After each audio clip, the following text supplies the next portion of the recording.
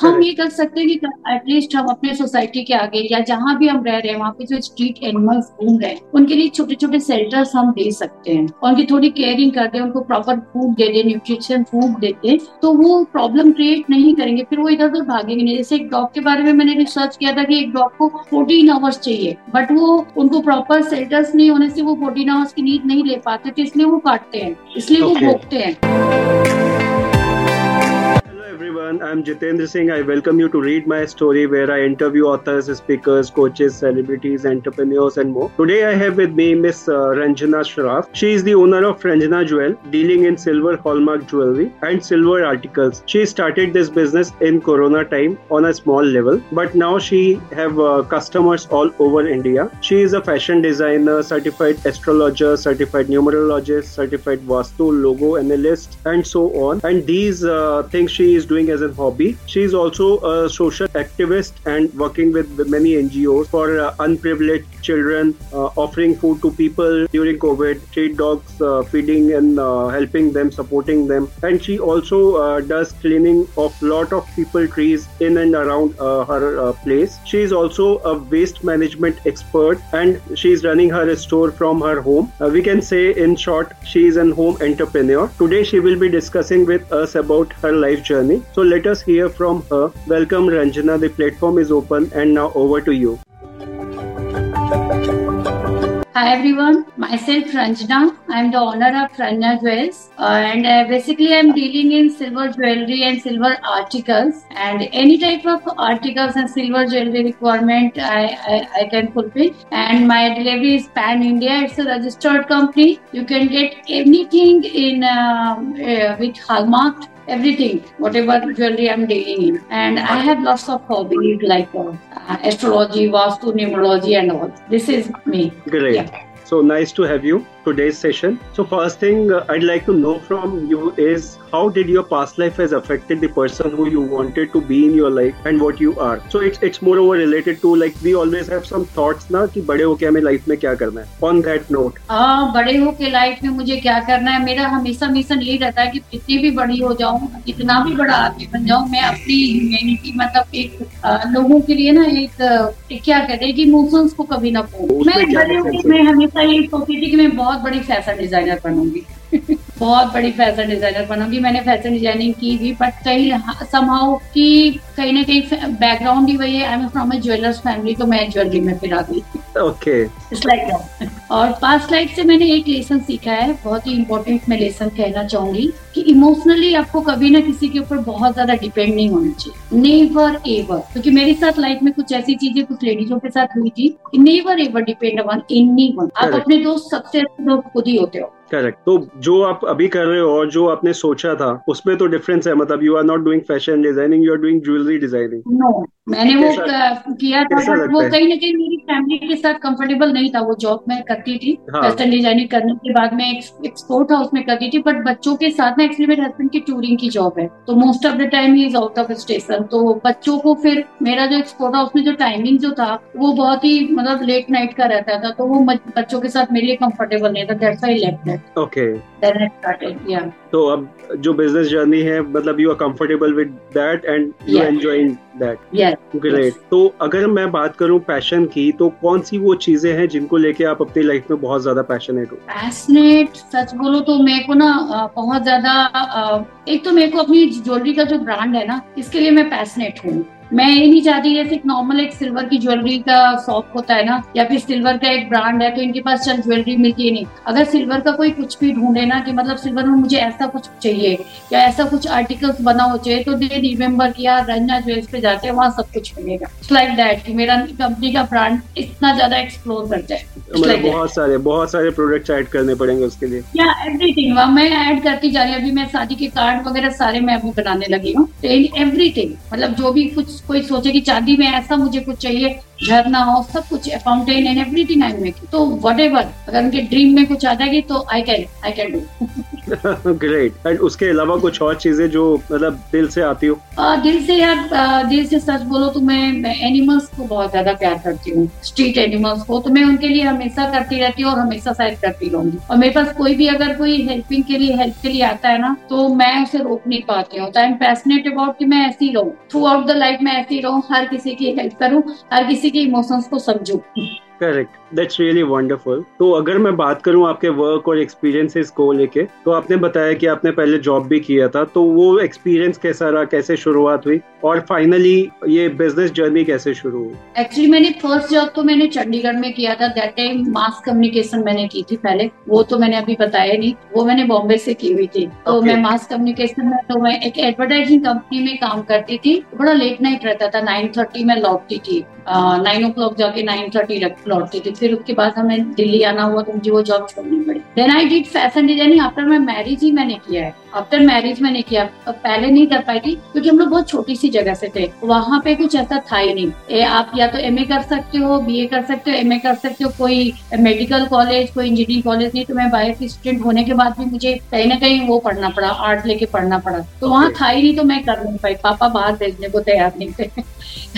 Business class के, तो पापा को कि बाहर नहीं जाना है, तो मैं नहीं कर पाई। शादी के बाद हस्बैंड से मैंने कहा हाँ बिल्कुल। तो फिर उसके बाद से मैंने फैशन डिजाइनिंग की। शादी के बाद मैंने जॉब भी की, बट मेरे लिए कंफर्टेबल नहीं था, टाइमिंग उसकी सुटेबल नहीं थी बच्चों के साथ, तो वो मैंने छोड़ दिया। फिर नॉर्मल हाउस मेकर बन गई। Now after corona, during corona time I started this business. तो अब उसमें कैसे काम कर रहे हो आप बिजनेस में? आप इसमें मैं एक्चुअली मैं घर से ही कर रही हूँ। मेरा एक स्टोर है और it's registered company. Silver articles होते हैं, सिल्वर ज्वेलरीज होते हैं, तो मैं खुद ही मैनेज करती हूँ सब कुछ। और एक एक ज्वेलरी की मैं खुद ही बैठ के मतलब हॉल मार्किंग वगैरह सब कुछ कराती हूँ, कि ये नहीं कि मतलब कल को मैं, और मेरी ब्रांडिंग बहुत अच्छे से, मतलब मेरी ज्वेलरी अगर कहीं जाती है तो इट्स अ ब्रांड। मतलब मेरी पैकेजिंग से लेकर हर चीज एक क्लास होता है उसमें। मतलब शुरू से स्टार्टिंग ही जब मैंने किया तो रजिस्टर्ड की पहले कंपनी, फिर सारे बॉक्सेस वगैरह सब ब्रांडिंग होके आए, एक पाउचेज हुए, उसमें सर्टिफाइड होके जाता है, सर्टिफिकेट जाते हैं हर के साथ।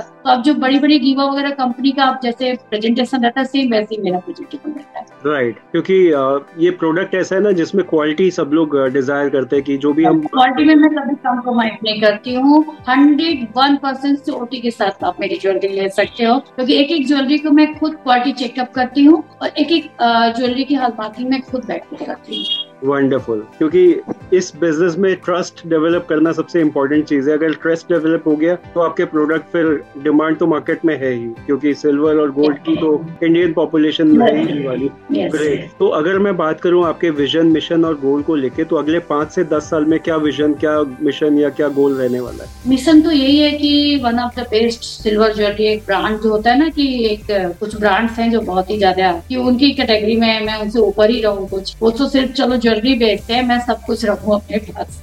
सिल्वर ज्वेलरी में सब कुछ रहे मेरे, मतलब everything in all the articles जो अवेलेबल होते हैं सब कुछ मेरे पास रहे। तो मिशन यही है कि अगर कोई आए रंजना ज्वेल्स के पास तो उसे कहीं और ना भटकना पड़े कि यार सिल्वर में मुझे ये चाहिए था, ये इनके पास नहीं मिला।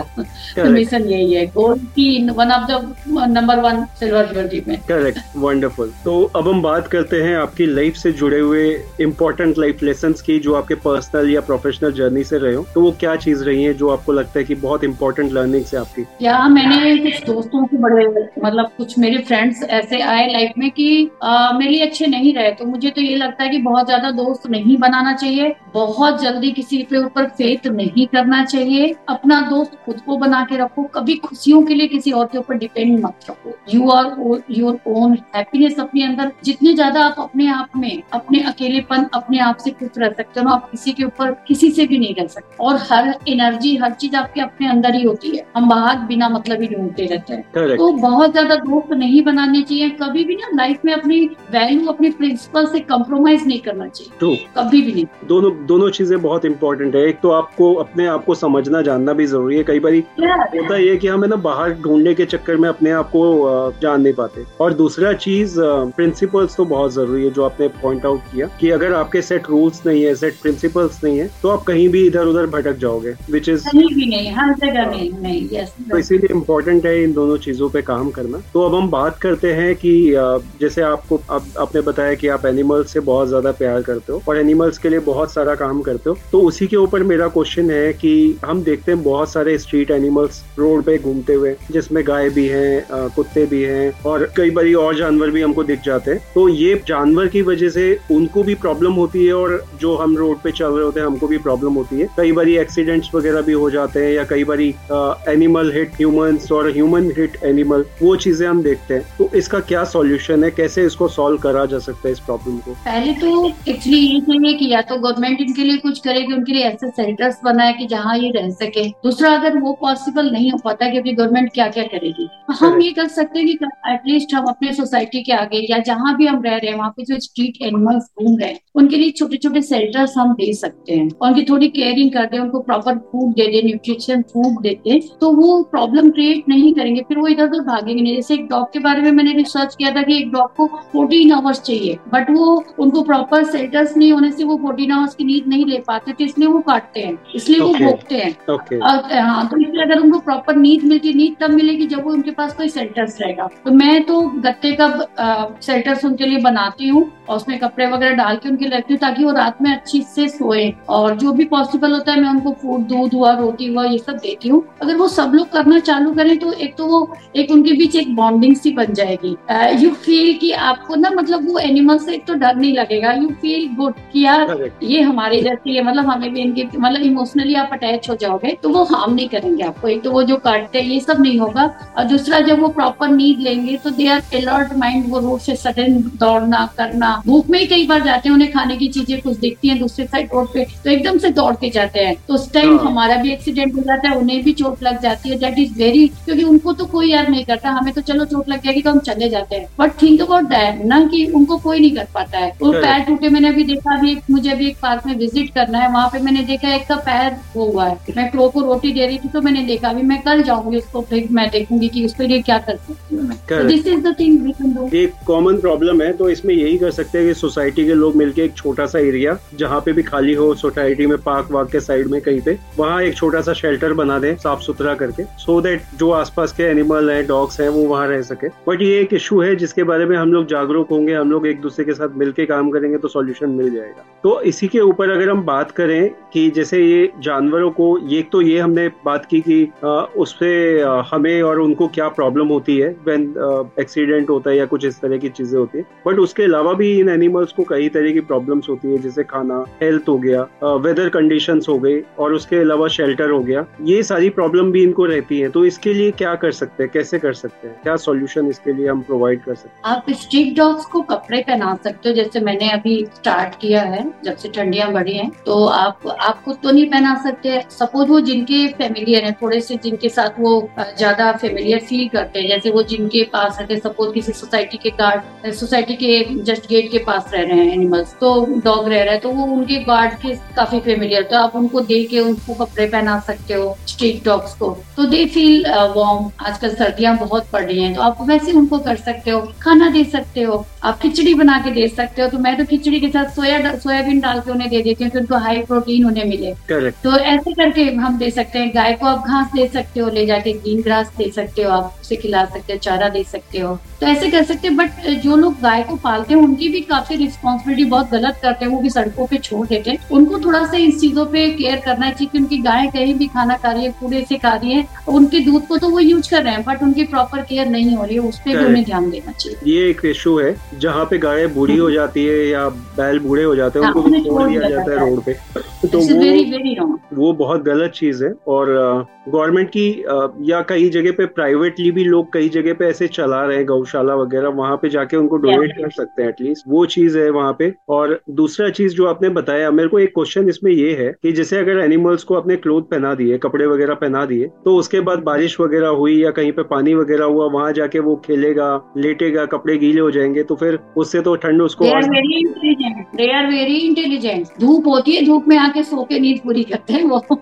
They are very careful. जैसे घर आप लगाओगे ना तो थोड़े डे टाइम में नहीं आएंगे, रात में वो जाके उसी में सोते हैं। अच्छा। तो ये, और बाकी गर्मियों में आपको निकालना पड़ेगा वो कपड़े, क्योंकि इनके अंदर हीट बहुत ज्यादा होती है डॉग का। तो गर्मियों में आपको वो कपड़े निकाल के आप धुल के कहीं स्टोर करके रख सकते हो। फिर उनको अगर करनी है तो सेवा भाई टाइम तो देनी पड़ेगी। करेक्ट, टाइम तो देनी पड़ेगी रिस्पॉन्सिबिलिटी के साथ। करेक्ट। तो क्योंकि मेरे को ये, मैंने कई बार देखा ना, स्ट्रीट डॉग्स को, जानवर को लोग पहना देते हैं कपड़े वगैरह, तो मेरे को यही क्यूरियोसिटी थी कि भाई ठीक है, ठंड लग रही है पहना तो दिया, बट अगर वो बारिश में भीग गया या कहीं पे गीले में जाके लेट गया तो वो कपड़े गीले हो जाएंगे, फिर उसको और ज्यादा ठंड लगेगी। नहीं, वो वेदर के हिसाब से जाते हैं। गर्मियों में वो ठंडी पानी में जाके बैठते हैं, वो ठंडी जगह पे। देर हमसे बहुत ज्यादा इंटेलिजेंट होते हैं, बट वो अपने लिए कर नहीं पाते हैं बस। करेक्ट। तो अगर हम बात करें अब आपके बारे में दोबारा से, तो आपका नेचर किस तरह का है? Introvert, extrovert while meeting and facing audience, और क्या उसका प्लस माइनस आपको लगता है? अर्लियर देखो तो मैं बहुत ज्यादा इंट्रोवर्ट थी, बट जब मैं आश्रम से जुड़ी, पवन सिन्हा गुरु जी से मैं एक्चुअली मैंने एस्ट्रोलॉजी स्टार्ट की थी, तो मैं एक्सट्रोवर्ट होती थी। और now I don't any problem कि मुझे ऑडियंस को फेस करने में प्रॉब्लम आती है। और बिजनेस के बाद को इतने क्लाइंट से मिलना होता है कि now it's not a issue. तो दोनों का प्लस माइनस क्या लगता है आपको, जब पहले इंट्रोवर्ट थी और अब एक्सट्रोवर्ट हो? वो इंट्रोवर्ट होना मेरे लिए अच्छा नहीं था, क्योंकि मैं, जितने लोगों से आप मिलते हो उतनी एक्सपोजर आपको मिलती है। जितने लोगों से आप मिलते हो, और खुल के अपनी बात रखनी चाहिए, कहीं भी हिचकना नहीं चाहिए, बिल्कुल भी, बिल्कुल भी नहीं। किसी भी चीज से, किसी भी स्टेज पे हो, कहीं भी नहीं, डरोगे तो पीछे रह जाओगे। तो यही लगता है इंट्रोवर्ट होने पे लॉसेस ज्यादा है, एक्सट्रोवर्ट ही होना चाहिए। Correct, that's great to hear कि मेन चीज है कि आप अपनी बात रख पाओ, वो बहुत जरूरी है। और जब आप इंटरेक्ट करोगे तो लर्निंग डेफिनेटली वहाँ ज्यादा होती है, आप उनके एक्सपीरियंस से भी सीख पाते हो। तो अगर हम बात करें सपोर्ट की, तो आपकी जर्नी जो रही है अभी तक की, उसमें सबसे ज्यादा सपोर्ट किन किन लोगों का मिला? First, Shiv ji. I am a devotee of Shiv ji. मतलब मुझे तो लगता है कि मैं उनसे बातें करती हूँ। मतलब मेरी लाइफ में जो कुछ भी है उन्होंने दिया है, और मैं आज भी जब भी मुझे कुछ मिलता है ना, जब भी कुछ मिलता है तो मेरी शॉप में, मेरा घर में जो स्टोर है, वहाँ एक पिक है, शिव जी की एक फोटोग्राफ लगी है। मैं वहाँ पे जाके उनको थैंक यू जरूर बोलती हूँ। First, he is the big supporter in my life, जो कि जिंदगी भर मुझे मेरे साथ रहेंगे। My husband, he is a very very supporting by nature, he is just like my friend. My kids, my husband, my kids, they are very supportive always. मेरे business का 80% जो टेक्निकल चीजें हैं मुझे नहीं आती थी, मेरे एल्डर सन ने उसको सारा कुछ संभाला। तो वो कॉलेज में है, अभी छुट्टियों पे आया हुआ है, उसने किया। Husband always ready, always. But जब भी उनको टाइम मिलता है, जो भी, तो he is always supporting nature. Wonderful. Main चीज ये है ना कि टेक्नोलॉजी में अगर हम बात करें, हमारी जनरेशन या हमारे से पहले की जनरेशन, तो टेक्नोलॉजी थोड़ा सा कहीं ना कहीं स्ट्रगल हल्का फुल्का करते हैं अभी भी। बट जो आज की जनरेशन है, मतलब 2000 के आसपास जो भी पैदा हुए हैं और उसके बाद जो पैदा हुए हैं बच्चे, they are very well versed with technology and they understand everything very well. So great. तो अगर मैं बात करूं मोटिवेशन और इंस्पिरेशन की, तो आपको कैसे मिलती है मोटिवेशन और इंस्पिरेशन आपकी लाइफ में? मुझे पता, मेरा कोई एक पर्टिकुलर आदमी नहीं कि मैं इसी को देख के पैसे उठे। सब फर्स्ट तो मेरे गुरुजी, मोदी जी। मैं मोदी जी से बहुत इंस्पायर्ड रहती हूँ। जो करना है डंडे की चोट पे करो, मतलब कुछ आगे पीछे ज्यादा नहीं सोचना चाहिए लाइफ में। अगर बहुत सोचते हो तो आप कभी कुछ कर नहीं पाओगे। किरण बेदी को मैं बहुत ज्यादा इंस्पायर्ड होती हूँ। किरण बेदी मुझे बहुत अच्छी लगती है। हर वो इंसान जिससे मुझे कुछ सीखने को मिलता है, ही इज माय इंस्पिरेशन। कुछ अच्छा सीखने को मिलता है, और खासकर जो लोग दूसरों को हेल्प करते हैं, जैसे मैं बहुत से वीडियो देती हूँ डॉग के, आई लव दैट। तो मुझे हर किसी से इंस्पिरेशन मिलता है जो अच्छा करता है। Everyone is a teacher. Correct, that's really wonderful thought. Because हम अगर लाइफ में जब हम कोशिश करें कुछ सीखने की, तो हम कहीं पे भी किसी से भी सीख सकते हैं, कहीं पे भी किसी भी चीज से इंस्पायर हो सकते हैं। तो वो नजरिया होना जरूरी है। ग्रेट। तो अगर मैं बात करूं, आपका विचार सक्सेस को लेके क्या है, और क्या मानते हैं कि आपकी लाइफ में सक्सेस क्या है, कैसे आप उसको अचीव कर रही हैं, कर पा रही हैं या करेंगी, तो क्या उसको लेके आपके थॉट प्रोसेस क्या है? सक्सेस मीन्स ना तो टू मच एम्बिशियस नहीं होना चाहिए। मैं नहीं हूँ। मैं ये नहीं कहूंगी कि बहुत लोगों को अपने ब्रांड को लेके जैसे एक रहता है, दिन रात लगे हैं। मैं करती हूँ मेहनत, बहुत ज्यादा मेहनत करती हूँ। 18 आवर्स तक कई बार मैं काम करती हूँ। बट मैं बहुत ज्यादा एम्बिशियस मैं नहीं पसंद करती कि उसके पीछे आप अपनी फैमिली को छोड़ दो, अपने इमोशंस को छोड़ दो, सक्सेस के पीछे खुद के लिए जीना ही छोड़ दो, अपनी हॉबीज को छोड़ दो, एक चीज पाने के पीछे अंधे हो जाओ। वो सक्सेस मैं नहीं मानती। सक्सेस मीन्स अपने उस सक्सेस को एंजॉय करते हुए चलो। अपने हॉबीज को अपना पैशन बनाओ। आप कमाओ भी आप उसको कमा के उसको जीना तो सीखो, उस पैसे को कैसे जीते हैं करेक्ट, ये आना चाहिए। ये नहीं कि पैसा मतलब बहुत ज्यादा एम्बिशियस मुझे नहीं अच्छा लगता है। आई डोंट लाइक ये दैट। कह सकते हैं एम्बिशियस होना बहुत जरूरी है, एम्बिशियस हो, लेकिन होना, बट उसके पीछे अंधा होना नहीं जरूरी है। लाइफ की बाकी चीज को भी अपने आप को खोना नहीं चाहिए। हाँ, मतलब एक चीज के लिए आप दूसरी चीज को ना छोड़ो, सारी चीजें नहीं बैलेंस छोड़ करते हुए चलो, है नहीं ना। करके चल, तो दैट इज क्योंकि आप इम्पोर्टेंट। लोग को प्रेरणा करते जाओ। At the last of the life, मैंने लास्ट ईयर मेरे फादर की डेथ हुई थी, तो पापा के पास करोड़ों रुपए, शायद वो कभी एंजॉय नहीं करते थे, वो बस अपने काम में मस्त रहते थे, काम में बिजी रहना, कभी अपने ऊपर खर्च नहीं, कभी अपने आप एंजॉय। पापा चले गए तो हर किसी को, मेरी तो शुरू से आदत है, थोड़ा जो भी आपने अर्न किया पहले तो एंजॉय करो, उसको एंजॉय करते हुए चलो, पीछे मुड़ के देखो तो यार लाइफ जी थी हमने, काटी नहीं थी, जी क्या है, बहुत जरूरी वो है। होना चाहिए। रिसोर्सेज हैं, अगर आप उसको एंजॉय ना करो तो वो रिसोर्सेज की वैल्यू कहाँ रह गई फिर। कोई फायदा नहीं है। करेक्ट। तो इसीलिए इम्पोर्टेंट है कि आप एम्बिशियस बनो, साथ में अपनी फैमिली को लेके, अपने हेल्थ को लेके, और अपने जो हॉबीज हेल्थ बहुत पैशन है उनको लेके भी साथ में चलो, हॉलीडेज पे भी जाओ सब चीज इम्पोर्टेंट है। एंजॉय करो। करेक्ट। तो अब हम लास्ट क्वेश्चन पे हैं या लास्ट पड़ाव पे हैं। Anything you would like to share with our audience, कोई भी एडवाइस, कोई भी गाइडेंस? मैं यही कहना चाहूंगी कि लाइफ में अगर कभी कुछ नहीं मिलता है ना, तो वहीं स्टॉप नहीं हो जाना, और हार्ड वर्क करो और आगे बढ़ो। हो सकता है गॉड ने वो आपको नहीं दिया, उससे बेटर आपके लिए कुछ लिखा हो। तो लाइफ में कभी भी कोई आपका इंसल्ट करता है, या कभी भी कोई आपको नीचे गिराना चाहता है, या कभी लाइफ में बड़ा सा भी कोई प्रॉब्लम आता है ना, यूं मुस्कुराते हुए से जियो। लगी आपको जब वो टाइम पास हो जाएगा ना, तो ये फील कि यार आया ही नहीं था, कुछ हुआ ही नहीं था, ऐसा हंसते हुए टालो। हर चीज को बहुत लाइटली लेके जियो, बहुत सीरियस नहीं हो लाइफ में, क्योंकि कुछ है ही नहीं लाइफ में सीरियस होने लायक। लाइफ में कुछ नहीं, करो सब कुछ अच्छे से, हार्ड वर्क करो, everything, but nothing like that कि लाइफ में बहुत ज्यादा सीरियस होके लाइफ को जियो।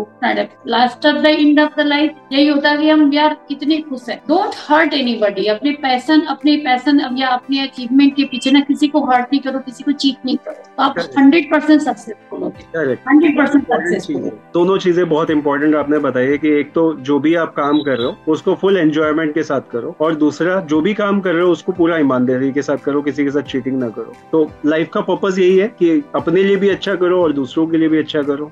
लॉन्ग अगर चलना है, मेरे गुरुजी कहते थे, लंबी रेस के जो घोड़े होते हैं ना, छोटी छोटी चीजों पे ध्यान नहीं देते। करेक्ट। और आप अगर ईमानदारी से करोगे ना, तो आपके अंदर एक कॉन्फिडेंस, जैसे मैं किसी को ज्वेलरी देती हूँ तो यार ये ले जा, अगर इसे ½ % भी चांदी कम निकला ना, तो मैं तेरे को 101% ज्यादा दूंगी। तो एक ईमानदारी से करोगे ना, तो एक कॉन्फिडेंस ही आपका अलग रहेगा, और आपको गिल्ट नहीं फील होगा, नींद भी अच्छी आएगी रात को, और यू फील गुड, और आप ग्रो करोगे लाइफ में। करेक्ट। और वो चीज आपका ट्रस्ट भी तो डेवलप करती है, क्योंकि जब आप क्वालिटी दे रहे हो और आप मतलब कॉन्फिडेंस के साथ में चीजें दे रहे हो, प्रोडक्ट दे रहे हो, तो आपको पता है एक तो आपको भी कंफर्टेबल है, और जो आपसे प्रोडक्ट ले रहा है वो भी कंफर्टेबल है। If they are satisfied, definitely वो खुद तो आएंगे और लोगों को भी बताएंगे। Yes yes. ग्रेट। तो विद दिस नोट अब हम सेशन के एंड पे हैं, and I must thank you to you for your time. You have shared so many things कि किस तरह से स्ट्रीट एनिमल्स के लिए हम हेल्प कर सकते हैं, किस तरह से उनको इंक्लूड कर सकते हैं हमारे इन एंड अराउंड में, सो दैट कि वो हमारे ऊपर बर्डन ना बने, हम उनके लिए बर्डन ना बने, एक दूसरे के साथ में मिलजुल के रहा जा सके,